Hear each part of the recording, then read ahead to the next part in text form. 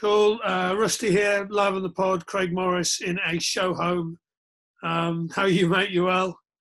Yeah, I'm good, thanks, mate. Already been running with you this morning. You and AB Zander joined me out on the trails this morning. And what did you make of AB? Was he all right?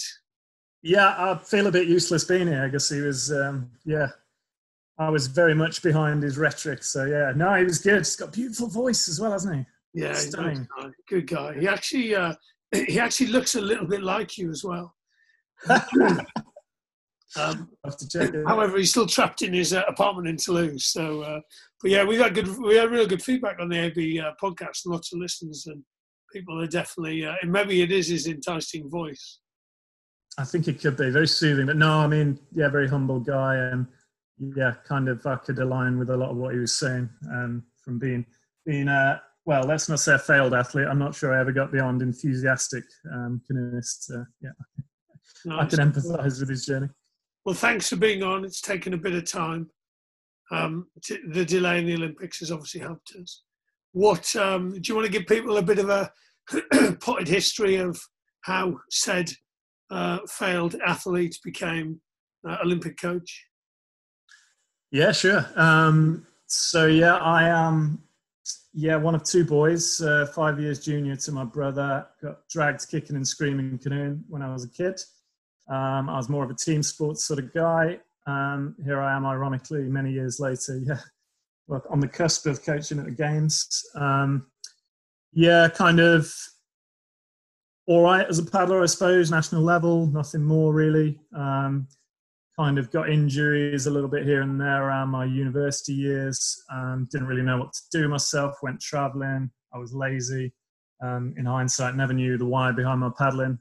The wife had come in from working night, or the now wife would come in and from working nights, and I'd just stay in bed. Yeah, I had no sort of connection to why I was doing the paddling side of things. So, just got dragged by a collar by a kind of guy called Alan Edge, who was doing a bit of coach development at the time, shuffled me through my qualifications as they were then, very different now. Just scrapped around doing voluntary work, into the pathway, filling in for someone after a restructure, probationary period, and kind of worked my way up through right from, I guess, very junior ranks to senior level now for the British team. Nice, well done. Tell me about the why. What was the problem? What was going on? What do you look back on now and think you would have done differently, or has it all worked out well? I wouldn't do anything differently. I think I'm clear on what I don't know now and what I didn't know then. I guess the pivotal moment a few years ago came. I understand that there's two key things why I do the job, I guess. I'm absolutely fascinated by people, how they behave, and I'm obsessed with learning. I didn't know that back then. I kind of never was really part of a program, never had a coach as such for a sustained period of time. So I had no relationship, no emotional connections to anyone for the sport. So no one to get up and meet in the morning to connect with around a project of learning. So I think in hindsight, I would probably fit quite well into modern day programs with a performance team around you all headed and geared in a direction that back then, I wasn't self-aware enough to know that. So my somewhat enthusiastic career petered out quite quickly. Oh, what a shame. I because it was one of my questions, and one of the things I'm curious about is you obviously would work one-on-one with people a fair amount of the time, I guess. I don't. So one of my biggest kicks is from being around lots of people and teams and, the dynamics of that. And you don't have so much of that. Clearly you have some people around the paddler that are a team, but I mean, what's that like? Just kind of working one-on-one with someone? Yeah, I'm aware we've still never got you down to Lee Valley, Rusty. I don't want to go and hang with just one person, though. Yeah, you told me it wasn't chaotic or noisy enough, I think. There's a bit of chaos. It's fascinating. So I've worked with bigger groups than I have now. I currently work 1 to 3. So like you say, a lot of my day will look like 1-to-1 quite often. I guess for me, who's quite quite drawn to the relationship side. Is kind of why I'm in the job more than the performance side itself. Gives a lot of time to get deep, to get understanding, to connect, and to go on a journey together. So, that gives me the buzz, and it means you can invest a lot of time into getting pretty deep into some cool stuff. Whilst it can make you lazy, I think as well, in terms of, I think, some of the constraints around time that you guys might have in a team sport, or means the creation and the environment has to be bob on. I think it has pros and cons. I do like bringing them together when I can. Has its pros and cons, but that's a lot of fun as well. If you were coaching rugby, I mean, if I said, right, come on, you're coming along, you're coaching the under-15s on a Sunday morning, what would you be thinking? Would you be excited about that? Would you be nervous? Would you be thinking, would you be worried about the content? I mean, what would you be thinking about? I mean, yeah, my entire relationship with rugby my entire knowledge would be from you and your podcasts and webinars. So feedback afterwards would be directly proportional to yourself. I'd be pretty excited, pretty nervous. I think I like a challenge. I'd be pretty up for that. It'd be quite playful, I hope, quite fun. Not much shouting. I'd try and get the environment nice, but the ability to be fluid in the session, to let it go where the guys want to take it, or the girls. So, yeah, maybe we'll do it one day. No, yeah, we should do a job swap. Yes. We did just talk about it. I mean, what a great moment now for us to get people from different worlds, to actually have you chat to some rugby coaches and go, well, here's some stuff I'm thinking about, because you would have some much more, honed skills around the individual stuff, and vice versa for someone from outside canoeing to go, I think this is how I would coach it. No, absolutely. It's fascinating. Our physiologist joked that I'd become a rugby coach when I told him I couldn't take a call the other night because I was on to, I think it was the other afternoon with Cass on. I mean, that's a good example for me. Like a lot of our sport is about, well, depends how much you go into it, but a balance of analysis and how much you feed that into the process with the athlete. So to see how other worlds analyze performance and opposition, and it's obviously in an individual sport that's slightly different for us, but it happens. It's just fascinating, and there's undertones and principles that cross over the stuff you haven't seen, which is really, really, really crucial. All our worlds are the same, I noticed the sniper on the hill. I think, was it Nick Hill firing in the stats one after another on the chat on Friday. We get that balance within our team as well. So it's really interesting just having that removed nature where you don't understand what you're seeing. And some of the best feedback I've had have been people coming into our environment who don't understand the sport. And I guess it's just those wow moments where you go, oh, Christ, yeah, just been doing that because it's been done. Or others are doing it, or it fits into this jigsaw nicely that keeps management happy or other groups happy around the environment. But yeah, fantastic to get different angles on stuff. Nice, and we'll talk about one of those different angles, Mr. Richard Cheetham, MBE, in a second. What type of stuff do you measure? So I think when we first met, this might have been something we chatted about. But what do you? What is the stuff you measure in paddling? Oh yeah, all sorts. So we do the whitewater version, as you know, around, as it was labelled on Twitter by a flatwater colleague the other day, as I think they were vertically hanging cones. He was giving me banter around, wasn't he? It's not far off. So I mean, probably a bit of context. Their sport is, how would I describe it? It's a bit like navigating a storm at sea, except the treasure map has been laid out for you, and it's like orienteering. You have to go through key markers along the route, so they're dumbing it down into a bit less playfulness. So in terms of what we measure, it might be. I might watch it more if it was like treasure, and you had to grab treasure off the pole as you went down and put it in your little knapsack. Well, I recommend you fire Paddles Up into YouTube. Really? Yeah. In terms of a non-linear environment back in the 80s, whoever designed that process was way ahead of their practice on the riverbank. Oh, nice. Working it for sure. We measure all sorts. I mean, it's a bit of a minefield. Like, you can get into stuff, and we're probably guilty of taking in too much data and doing very little with it. And we're in a process now in the last couple of years of really taking a step back and working backwards and trying to say what's useful. I would say as a coaching team, we're given a lot of freedom in our role, which is pretty cool. I'm not sure how I'd deal with not having that in a different environment. So it's kind of the data comes through the filter into the relationship as the coach athlete self pleases. So we'll measure speed across different gait sequences. We'll measure penalty stats across different athletes. All sorts really. I guess the more technical stuff that can be got into but is very expensive is the acceleration data, force data through a paddle, through a course. The challenge for us, Rusty, is that our environment is different every time. So every course they compete on is completely different. And that's same as every rugby match. Yeah, exactly. So, and that's obviously without the fluidity of I guess the water is their opponent, for the better simile. So yeah, ever changeable. So getting sustainable data that actually makes sense is a challenge, and you can overcook it and dig too far. There are some simple ways of doing stuff, but it should be based around what an individual wants and needs, I think. And is the data individualized? So is it like you would give different information to Adam as you would to Ailey, and would they get the same information?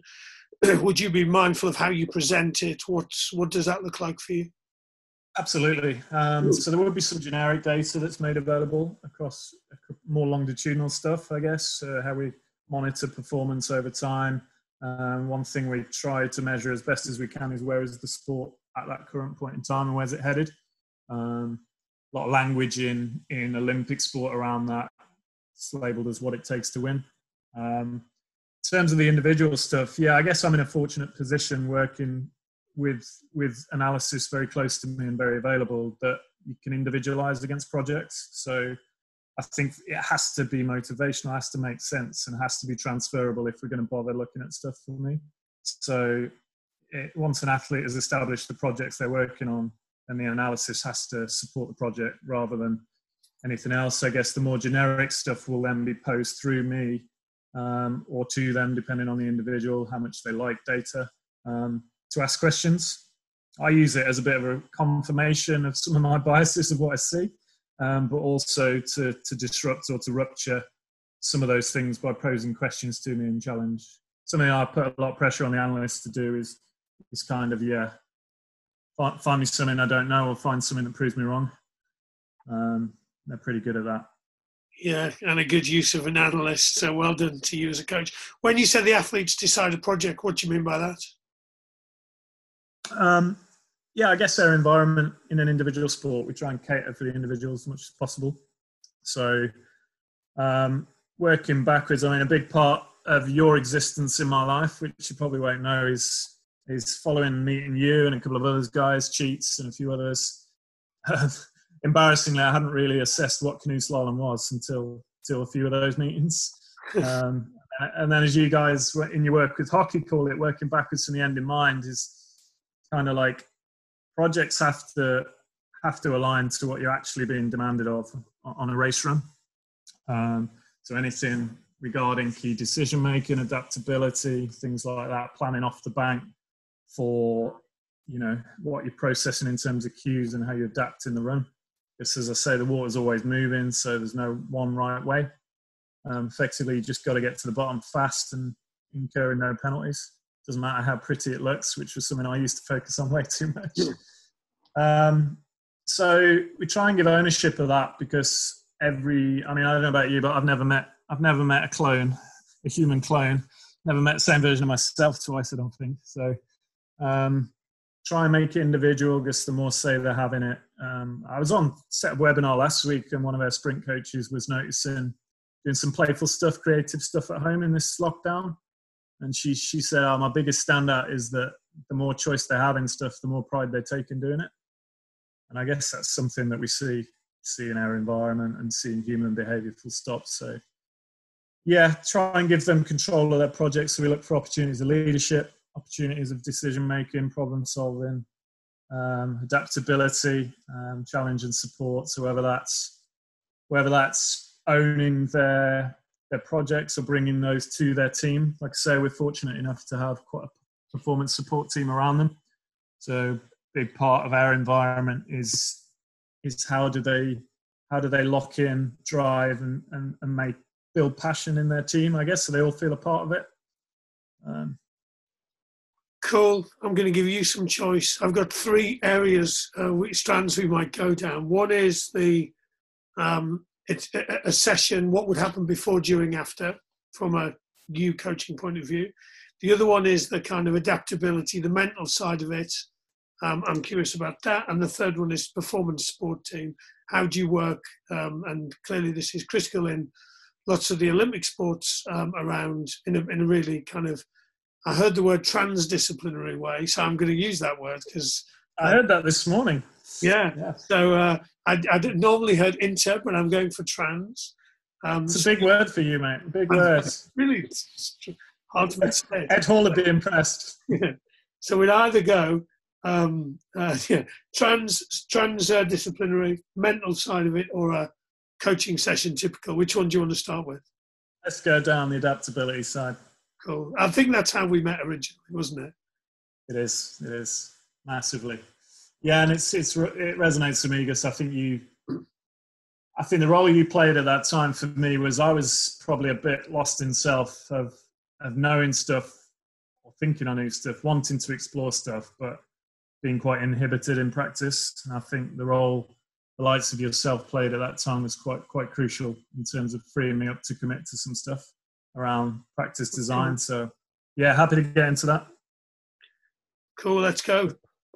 Hit me. Cool. So adaptability, yeah. So I'll use an example of a paddler I've worked with. So I guess as we chatted, much like rugby, every situation we face is new and fresh.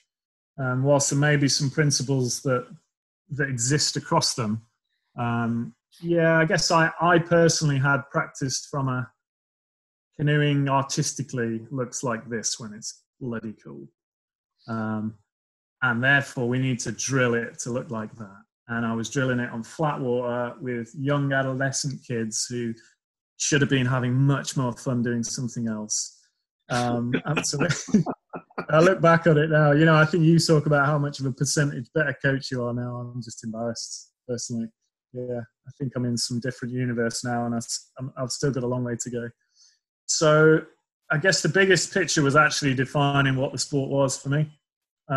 Understand what it is, work backwards, and then ensure as much of that is in practice design as possible and as much as it is threaded into what you do. So I care less now about what it looks like as long as it's functional and achieving the task. I care more about if they're able to adapt and find different solutions to the same challenge, to the same scenario. I'm staring at my desktop here. I've got a little adaptability folder that celebrates just that. You've got an adaptability folder, alphabetically organised with all. It's definitely alphabetically organised, but it's prominent. It's prominent on the desktop with about 1,000 other things. It's a chaotic. They say a chaotic mind is the same as your office, don't they? So, so a lot of the work we do now will be around adaptability. So our sport, they get the opportunity to see the course the day before, but no practice upon it. So then they navigate based on just, I guess, what they see, how they relate to that from their own paddling style. They might get to see some demo runners, as they're called, but essentially they've got to get on and live it. So a lot of the training is around how best do you prime them for doing that. When I reflect on my coaching, I work with one athlete who I'm pretty sure I coached the opposite out of that athlete over time. So she is like, yeah, if you go right, that's the scenario, that's the course in our language, off you go. First run every time is the best. First run every time. And I think part of my mistakes and my crappy philosophy over time in coaching has led her to overthink too much metacognition on the run, over time. But yeah, so I've had a bit of a wow moment in the last 3 years where I've completely flipped it on its head and just playing to people's strengths and playing to what the sport is. Nice, that's cool. It's a great story. Yeah, I think and it would be the same in rugby. We focus way too much on did we stick to the plan, which is weird when we lost the game. So, I mean, I kind of get it. If we won the game, there'd still be an element of the plan worked. But when we lost the game, it's probably like, well, who came up with the plan? How did we adapt the plan? What did we notice? And I think, that's why I love your sport, is that it has, like, it's the same as rugby. Every moment is completely different. It's never the same. Yeah, well, I remember the first time we met. So I was presenting with Ailey, I think. Yeah, with Ailey. He was blasting a real cool trail of slalom inspires with young female paddlers at the minute, which is really good to see. So I think you asked the question, what's more important? No, you said, what's the characteristics of the best paddlers in the world? Are they the best planners or the best at adapting in the moment? And I think she pretty much went white as a sheet at that point. Yeah, we did connect over it.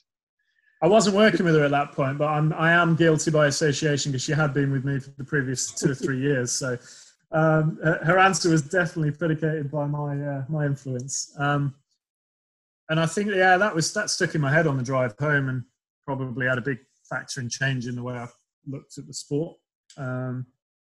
And yeah, generally it is that we can't even agree, which I really like, on what canoe slalom is. So we go out running as coaches a fair bit, and in the summer last year I brought it in, sort of 10k into a run when everyone's tired, just disrupt a little. But I like the fact that we can't agree in many ways, because there isn't any one way, so we shouldn't agree, and that brings different perspectives and different influence upon the way people do stuff, I guess.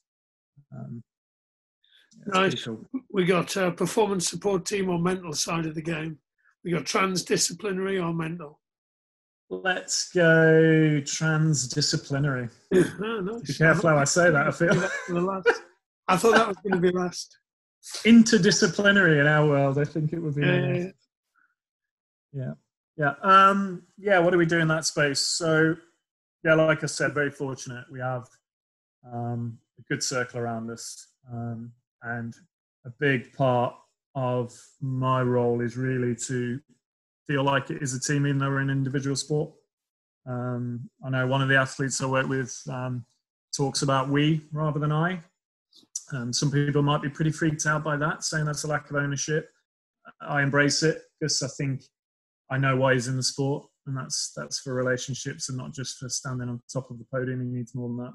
So, yeah, we tried to do it in many different ways. I guess what I would say is that whilst everyone is an expert to a degree in their field, no single person owns a problem or a solution. So definite crossover when we have our sessions, our connections where we challenge each other, is that I guess we're really clear on the intention from the athlete front to start with. They drive that. And I guess the more and more they're maturing and developing and confident, they're able to really rock that. They pretty much lead all their meetings now, which is cool. Try and give. They don't always use PowerPoint, which is really cool. Yeah, I mean that would be a dream in rugby, that we upskilled and supported people to be able to do that from a really early, as soon as possible. Really, that they can go, well, these are what my needs are. This is where we're going. This is how I need you. This is where you can help me. Could you please stop doing that, please? Type stuff. Yeah, and I guess it's not easy, Rusty. It's like we chatted this week about coach-athlete relationships. And I think for me, most important relationship any of us will ever have is with ourselves, because everything starts with that. How you see interrelations, how I react to my daughter telling me she wants to play 24/7. I love play, but when I'm like, I'll stick Netflix on. That starts with me, ends with me. Is she allowed to play in the show home? She's allowed to play in the show, as long as it's hoovered nightly. She's allowed. I spilled a beer where I'm sitting last night, I tell you. It's going to cost me that. But there we go. Forensic psychologist was immediately onto it, taking swabs. It was live on a call with our NCT group up in Nottingham as well, so I was named and shamed directly. Yeah, it starts with self. So I guess the challenge for us as coaches, our psych talk's really good on this. She says the main purpose of coaching is to connect the learner with self. So to foster that sense of self-awareness in the person you're working with. And I guess in order to do that, you've got to know yourself. And that takes time. Like I guess I've chatted around some stuff today where I've completely, changed my version of myself and how I see things, how I view myself in different environments. And it will continually evolve. I think if I listen to this back in 10 years, I'll say, what was that guy on about? What was he doing? That was rubbish. Yeah, well, Andy Abraham, I spoke to Andy yesterday, and he sent me a paper, and he said, just when you read it, just so you know, I would write it differently now, very differently. I thought, how cool is that? That's the reality. Yeah. It was just a moment in time. So I guess how I'll bring that back to our performance support team in our language. We love acronyms in our sport, mate. PST is one. PST. Yeah, love that. I guess there's a sense of a demand on everyone in that team, in that support team of the athlete, that they really know the person. Starts with the person first, and we go from there, and then the paddler comes in. So that comes to the point of how they choose to interact with that person will be based upon that person's needs or the appropriate stretch to that person on a given day. So I'll give you an example.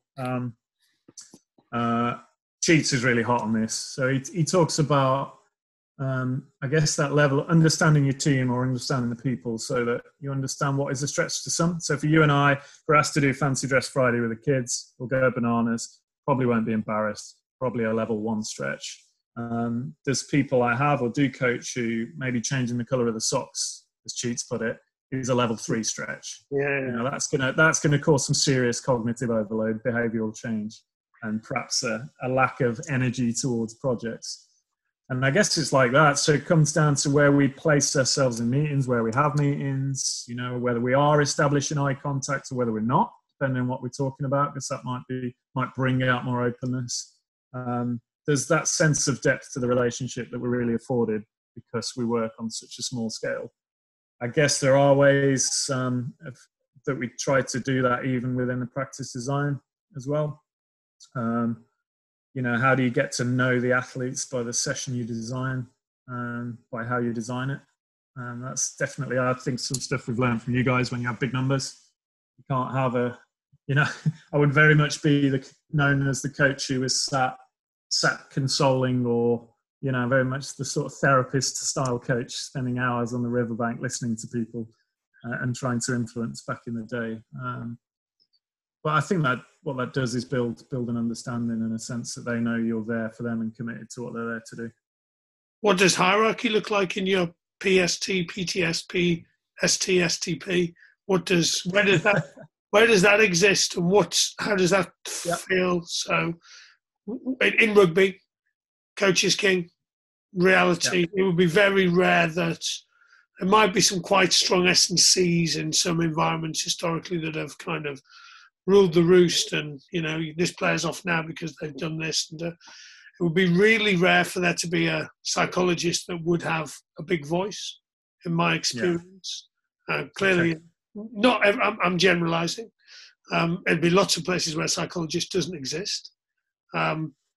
Analyst is definitely bottom of the food chain in rugby, both financially and how they're treated.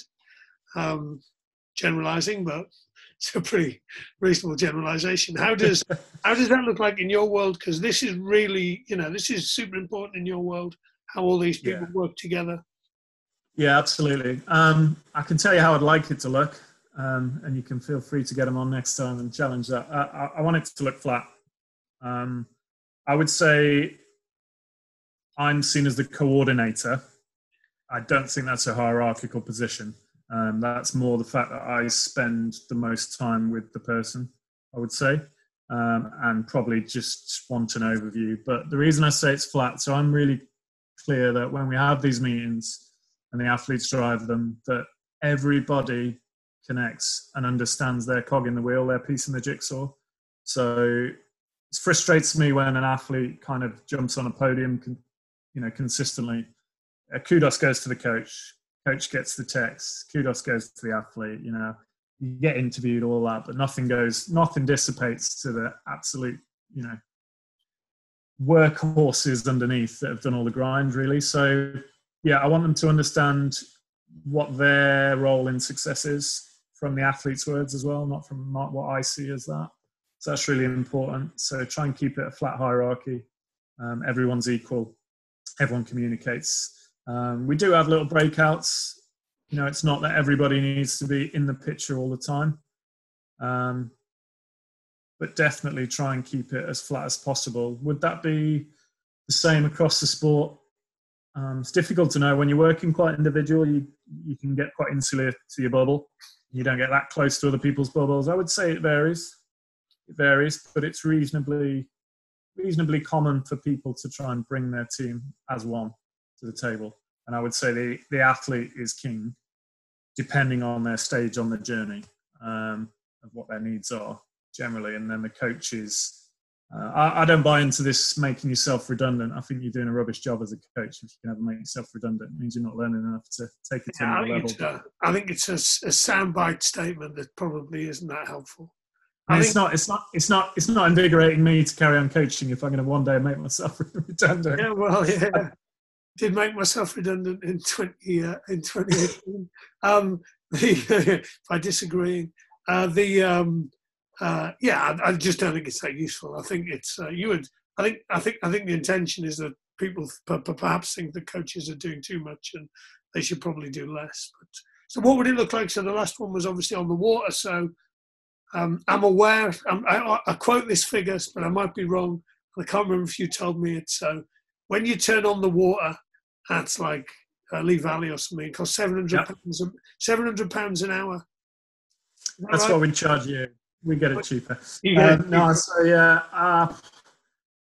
If I go back 5 years, I think the electric bill to run it for an hour, so this is bad in this environment, was about £250, the electric bill. That's not what we pay. I think if a foreign nation wants to come here as they were to train for the Europeans pre-lockdown, I think they pay around £400, £450 for an hour's worth of water. Cool. So I guess what I'm saying is, and you could go all the way up to fast jets, which are about, I think they're about 50,000 an hour, or you could go all the way down to hiring a fire for side pitch. I think what I'm trying to say is that for you guys, time is money, or time is precious. Clearly, you couldn't be on the water all the time anyway. So I guess what I'm curious about is in a build-up to a session, what does it look like?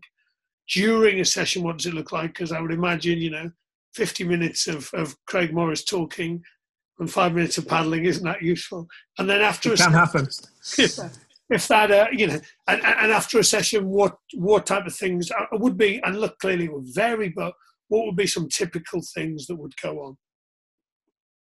Yeah, sure. So I guess there'd be clarity on what we're there to do, first of all. So like you say, there's a bit of language in there that make every drop count. And that is, part of being publicly funded, as well as, you want to make the most of your time out there. So clarity on what we're there to do, that'll come out of those meetings that we've chatted around, athlete projects, where it fits in the cycle of work, and how that, because the key thing is, mate, that whilst we would love to have athletes setting the practice design environment, because a lot of, like, my boss would quote as like 80% of our coaching is how we set the environment. The rest is just them doing. And then maybe how we assist a reflective process.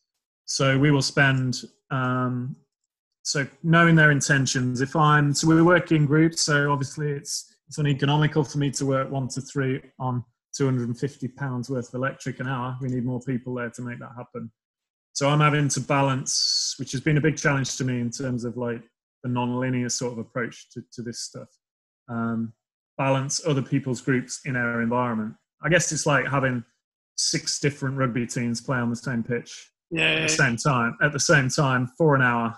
Well, Andy Abraham yesterday said at Otley, all the junior section have been using the same one pitch all season. So that clearly impacts upon your practice design and coaching. Yeah. And, so our conversation was really around, well, look, we have this view of the world and what coaching is and what it isn't. And we can have some quite long words.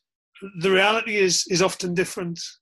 So, oh yeah, for sure. And you've got within that, and you'll have maybe so there'll be 20 athletes on there, varying ability from I guess age groups sort of 14, 15 standard to Olympic standard. You've got 8 coaches of different philosophies trying to fix into that. So communication's critical. So on a I know you talk a lot about what is your ideal day or your best first day. My best day at work would involve me having control of the environment. So we'd have a clear view of what we were working on that day. Therefore, I have a clear view of what the environment needs to be set to keep my mouth shut as much as possible once they start practice effectively. So, the fluidity for it to go where it goes, I definitely plan a lot less than I used to around that now. So I'll get in an hour and a half. We get in the riverbed, we sling the gates around into different scenarios that will challenge the intention of the work. And I guess that particular individual, like you say, there's considerations wider than that, in that I've got to talk to another 6 coaches and have a bit of give and take on that. And then during the session, hopefully you'd see some smiles and a bit of fun. You'd probably see me doing a lot of weird body language moves. I need to do a key for that at some point. What do you mean, like weird body language moves? Obviously, I mean, the nature of our environment, it's loud, roaring white water, and it's often very windy down here in Lee Valley as well. So, I mean, I try not to speak too much during practice these days anyway, and I do talk a lot, as you well know. So it's a big challenge for me. But it's difficult to communicate by voice over water. Definitely wouldn't communicate during performance. It would be maybe in like little rest periods or transition periods, or when they come around. So we're fortunate these days, they get a free ride on an escalator back to the top. Don't even have to get out of the boat. It's like being the Queen. Really? Man, that's pretty cool. Would you, and when you say you wouldn't communicate during performance, is that because they wouldn't hear you, or you don't think it's useful, or because I see lots of Sunday morning parents and coaches doing a lot of communication during performance, much of it multiple different words. Yeah, I've seen that as well. I guess bottom line is I don't see the point, and I can't communicate on a race day. So why would I bring that extra information processing overload into that environment? I have, that said, explored. I got a gymnastics coach to come and see what we did a while back. Again, brilliant. He just said, why don't you mic them up? Why can't you talk to them in their ear while they're going through? I thought, that's interesting. I've considered that. And I went away and thought, but rejected it for the time being. Didn't try it, so maybe should. But I guess when we talk about decision-making and adaptability and the coupling of that in the moment, it's like, I don't want to add any data to that. And that needs to be a largely non-conscious process. So whilst there might be some value in like understanding how I think there's the stuff Amy Whitehead around Think Aloud. Whilst there might be some value in that, I'm yet to really understand it in terms of what it means for the race day. And I guess bottom line, you get to when you're on a big race day, mate, they're not going to hear me. We do, contrary to popular belief, get the odd person watching canoe slalom here and there. I think we had 12,500 at London Games, so you're just not going to hear anything. There's enough noise in the performance for the athlete to process, so it's not my job to add any more. Yeah, maybe you could mic yourself up and the paddler up and just compare notes afterwards. Just swap over and just see if you saw the same things. If you were, and maybe that would give you some good insight into your kind of noticing skills as a coach as well. So they don't connect it up. I think even just talking about, I've noticed the water's this. I mean, I'm just imagining I'm a paddler now. I've noticed the water's this. So I'm going a little bit further to the right, and I'm gonna, whatever. Well, it's really interesting. So I guess that does happen to move towards the post. That happens or even during the practice before they transition, because they've got to go back to the top reasonably regularly to start again. So you get an optional time for feedback if you want to use it. I guess there is that sense check of like, what were you seeing? I guess you've got the old, show me how you're making sense of that. Show me what that means to you for your next effort. And I think that is part of doing that is that, and we're doing that now because we're doing a bit of imagery visualization now on lockdown, because trying to get the sensations of paddling canoe neurologically in a as mine is out here, probably 4 meter square garden is quite challenging. Yeah. Peter With no Walton water, so yeah, we spoke the other day with Marcus actually on the pod about. So Peter Walton did a lot of visualization, and I find it really hard. Like, it makes me want to laugh because I've had some poor experiences with it. And Marcus, who used to go into all the meetings, and I was like, why is Marcus going in? He did say he loved it, and they used to do it pre-match, and the players really valued it and actually had, well, they would say would have impact upon their performance. Yeah, it's interesting stuff. Been wrestling with a few things around it this week, so I know there's a lot of work gone on in our sport as like if you visualizing the amount of strokes you do. Doesn't really align to the way I see the sport these days. But visualizing, there's a perception that if you're able to visualize in the rough time zone of the actual performance, it takes you 100 seconds to paddle that course. If I can visualize it and it takes me 98, then I'm pretty skilled. I'm not sure. I'm yet to be convinced if that's correct. Like we tell, at risk of going over it again, if we go back to every individual sees things in different ways, and that's a big thing to come out of when you go into the divergent questions of trying to elicit what they see from them. It's pretty clear they all see it in different ways and make sense of it in different environments. So my one lens over it is useless because, I still make communication errors and misunderstandings with people I've been working with 8 years every day. And I guess I don't understand if the speed of processing in real time is better to have than it is if you see it really quickly when you roll back. So wrestling with some stuff around that, and we're exploring it. Really intrigued. What would reflection look like? So both for the athlete and for you, like post a session, how would you reflect upon it? Yeah, I guess predominantly it depends on what we're there to do. Sometimes we wouldn't. Sometimes there'd be no reflection, and sometimes there'd be quite a bit. Sometimes it'd be bankside and done. Quite often, my guys love a bit of video, love watching themselves paddle. So quite often be involved in that. I guess predominantly led by them. And that's been a process of evolution over time. Certainly wouldn't have been the case, 5 years ago with some of them. But predominantly led by them around their intention.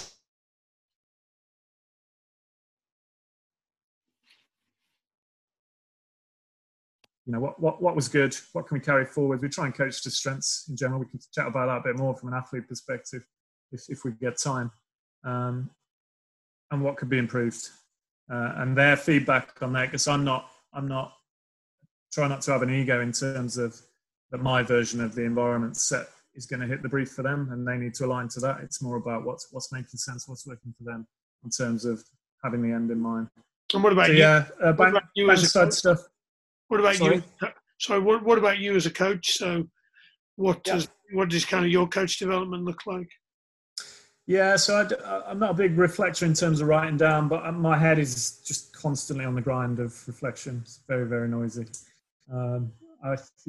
Hearing Eddie the other day, I think someone quoting Eddie, wasn't it, saying, "Oh yeah, he's just always thinking rugby." I guess I'm always thinking learning. Really, I think canoeing's just a vehicle for that at the moment. I say to people, I love people. I'm obsessed with learning, and I like canoeing. So for me, I guess I have a share an office. We're not open plan, which is maybe not ideal, but in terms of working individually and having like private environments to have good conversations, it's really good.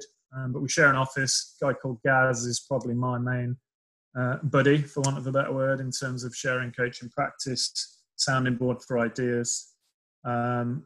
More formally, I'm on a coach leader course for UK Sport. Been on some courses over the years then. That puts me across different people in different environments. Had a chat with a guy from rowing this week. There's a sport that you wouldn't enjoy, I assume. I actually was offered a job with rowing a long time ago. And I didn't, because I was thinking, I wouldn't get that excited by that. I mean, my development will be cross-check, challenge and support across the athlete support team. So Sykes, S&C, physio, PA, all of them. Then within the coaching team in our sport, probably predominantly a couple of people. And then I get vast majority of my check will be from different environments. So whether it's checking in with you or via webinars with people like Cheats. Come on, tell me just about getting that challenge from an external point of view. Nice. Let's give Cheats some love. Let's talk about Cheats. The Lord Mayor of Winchester. You and the Lord Mayor are very... you've got a good bromance going on, haven't you? There's a good bromance, mate. He's been a Samaritan at the minute. He rang me yesterday in an absolute torrent of rain, and he was queuing up to get some groceries because he's getting shopping for a 90-year-old in his village. He volunteered to do the shopping runs for some of the elderly in his village. So, yeah. Of course he is. Awesome. What goes on with Cheats? Yeah, I guess Cheats was introduced to me through coach developer of ours, Mike, at the time. Really from the game side. So I was trying to get a bit more of a playful sort of games type gamification, as you've now sort of labelled your angle on it with Amy over the years. So he came in, and I remember the one day he came in, actually, I didn't know him, and I asked who he was when he'd left, and I was completely embarrassed about my practice because it looked so boring, and it was like repetition, as much as you can do repetition in our sport, because no second rep is ever a true repetition. But yeah, it looked awful, mate. I had the iPad out feeding back, too much noise. But then I got him in a few months later, just to chat around my intention to bring a more playful, games-based gamification end in mind sort of practice to the sport, but from a non-sporting specific background. And what's his impact been? Give me some examples of some stuff that's kind of influenced you. I mean, some basic stuff. I know you guys chatted about it on the pod you did with him, basically. So just observing how we put a lack of how we seem to claim that the warm-up or preparation phase is important, but we actually don't. None of the coaches show up for it because we're busy in the riverbed waiting for the water to come on, setting the environment there. And his statement was, he's a bit like the Buddha for me, mate. He's very, very serene and calm, isn't he? So he comes in, he's going, and there's no assumptions, is there? It's just like, I've made an observation. When I watched X warm up or prepare for the session, I wasn't sure what the session was going to be based on what I saw. Other little things like, so he said, as soon as we go over the start line, we go down a bit of a hill. And he said, I imagine they've got thousands of decisions coming at them in an instant. How many do they make in the preparation phase? It was just like, oh, yeah. Okay. Thanks. Wow. Yeah. So little stuff like that. I think Kaz spoke about that, didn't he, on the webinar the other day, about how often do we prime the brain for learning as opposed to priming the physical part. So in rugby, you'll see some stuff going on that might not be mentally preparing them for the game. And it's really interesting. So getting over some constraints, which I guess I've done better in the last 5 years. I definitely have a no excuses rule now. So I talked about, if I want to set the environment like this, I've got to manage that around 6 other coaches, 20 other athletes. There are ways to break that excuse, communication being one. When I bring that back to that decision-making stuff, so the warm-up stuff or preparation stuff. So we warm up almost exclusively on flat water, and then they go over it, and you're not allowed on the rough water, and then you go over a drop into this insanely environment that is completely different to the preparation phase. And that's the same at the Olympic Games. Like in Tokyo, there's no white water to warm up on. So you're basically preparing it's like preparing in the locker room to go out and do a rugby match, I guess. It's like there's got to be an element of creativity about how you do it, and otherwise, to be honest, it's bloody boring as well. Yeah. I didn't want to be the one that said that. I mean, what's and about the people that you're coaching at the moment. I mean, how are they doing globally? Is GB doing some cool stuff? Which other nations are doing some cool stuff? I'm definitely curious. Is there countries that just happen to have really good rivers, and so people are really good at paddling? What's the script? Certainly have been. I guess it's been an Eastern European dominated sport over the years. Slovakia, Czech, Germany as well. And I guess it used to be all run on natural rivers, and that's been the big shift. So, I mean, races used to be so long, like 300 seconds back in the day. Now we're down to like anything between sort of 70 and 100. So it's a completely different sport. It's all pumped artificial for the control element, because what you'd have is, I guess, in the more professional nature of sport these days, being in the Olympics and whatnot, and funding, you would have people paddle on a river in the morning. If it had rained the night before, the river had come up and the race would just be completely different in the afternoon. Yeah. So that sense of fairness or justification wasn't there. So whilst it's been pretty bad for the environment, it's it has leveled things out a little bit.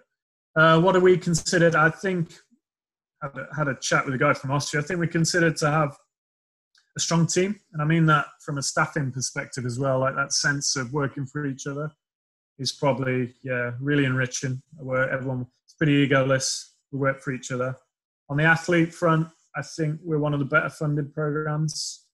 I would think we're seen as being quite systematic, which kind of sits uncomfortable with me in some ways in terms of how I see development of young people. And we're probably reshaping that a little bit more and learning as we go through that. You know, we're being through phases of talent ID and stuff like that. At the highest level, I guess we're probably sitting in the top sort of 5 nations generally who bring home the medals. But quite often it's often only 1 or 2, not just in our country, or we're probably known for bringing them home from more people. Yeah. Whereas some nations, it's just one person absolutely smashing it every week. Who's got a river at the bottom of their garden. What does talent ID look like in your world? Just quickly, I was just curious about that. Do you get people from other sports, or is it you were born a paddler, you were raised by Robinson Crusoe type stuff? And maybe not Robinson Crusoe, he's trapped on an island. He must have been good at paddling.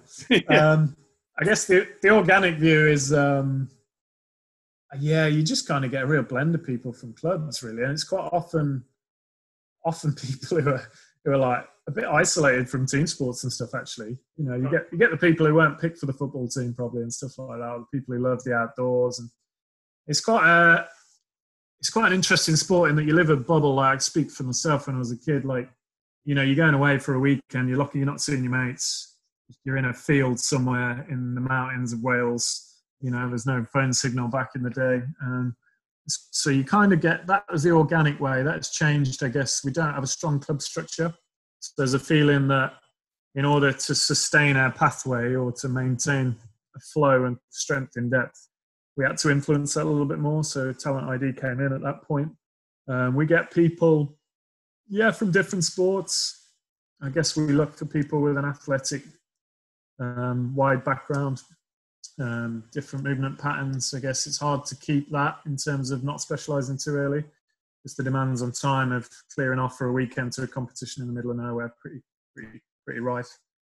I don't think we got it right yet, if I'm honest, but it depends really, because we only do it in a couple of places. So we do it at Lee Valley, we've done it in Nottingham. So you get in local catchment area. So up in Notts, I know there's people who've been at the Notts Forest Academy who have trialled. Right. There's been some gymnasts up in Notts. Gymnasts would be good kind of donor sport, I would imagine. Yeah, I guess like anything power to weight that haven't got any legs is probably useful. Yeah. For us, anything where upper body strength has been developed. Whilst it can be developed later on, depends how early you're looking at, really, I suppose.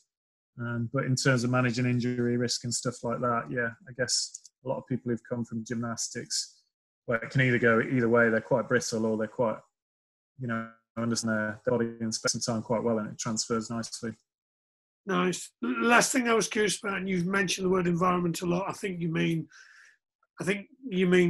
also the environment in terms of what the course looks like, but what do you mean when you say that word? Yeah, so I do. When I've referred to it on the call, I guess I'm specifically got in my head the image of how we set the challenges on there. So on the white water, on the course, on the day. So we have these gates. We have hundreds of gates at Lee Valley that we can set sequences on and set the challenges on that would replicate something or overload something they may face on a race day. Part of that, I guess, in terms of what I make sense of the wider environment would be, I guess, what is the learner's role in that? And how do they lead on that? How does it all link to the end in mind stuff? So how does the design of the practice and the environment demand solution to problems, cause problems, and dictate that mistakes will happen, that facilitate. I guess a lot of the way I see coaching is it's just an extension of life. You know, you're trying to develop all these skills that will transfer. It's just that you happen to be doing it in a sports-specific environment. There's very little difference other than, as we talked about with my attempts at potentially coaching rugby one day, you got to have a bit of content knowledge. So the wider environment, I guess, it comes back to the James Bell stuff as well. Like how people feel is like, what is that space around you, and how are we influencing it so that people feel safe and good about being there and want to be there more, feel like they're growing from being there, regardless of performance, almost as well. And performance is a strand to that clearly we're all committed to, but it's not the be all and end all. What 3 words do you hope, if I asked one of the paddlers, give me 3 words to describe Craig Morris, what 3 words would you love them to say? What would be your dream 3 words? Dream 3, or what they would say? No, dream 3 words. Dream 3 words. Okay. I'll do my 3 as well. We'll do them alternates. Okay, cool. Understanding. Caring. Curious. Challenging.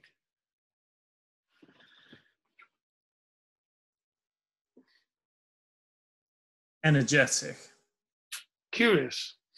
I didn't want to say it just after you, but the one they would say that I didn't want to put in there is weird. Get told I'm weird quite a lot, mate. Okay. By the wife and by the athlete. Another person's curious, mate. One person's. That's it, mate. I'm going to finish with the one-worders. Rugby.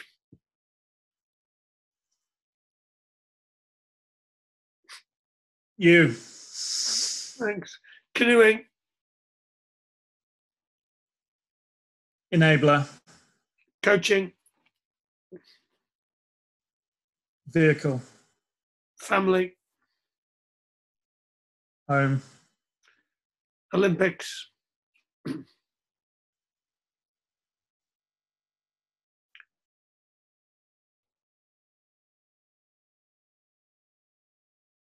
Exciting. Magic Academy. Debt. Richard Cheetham, MBE.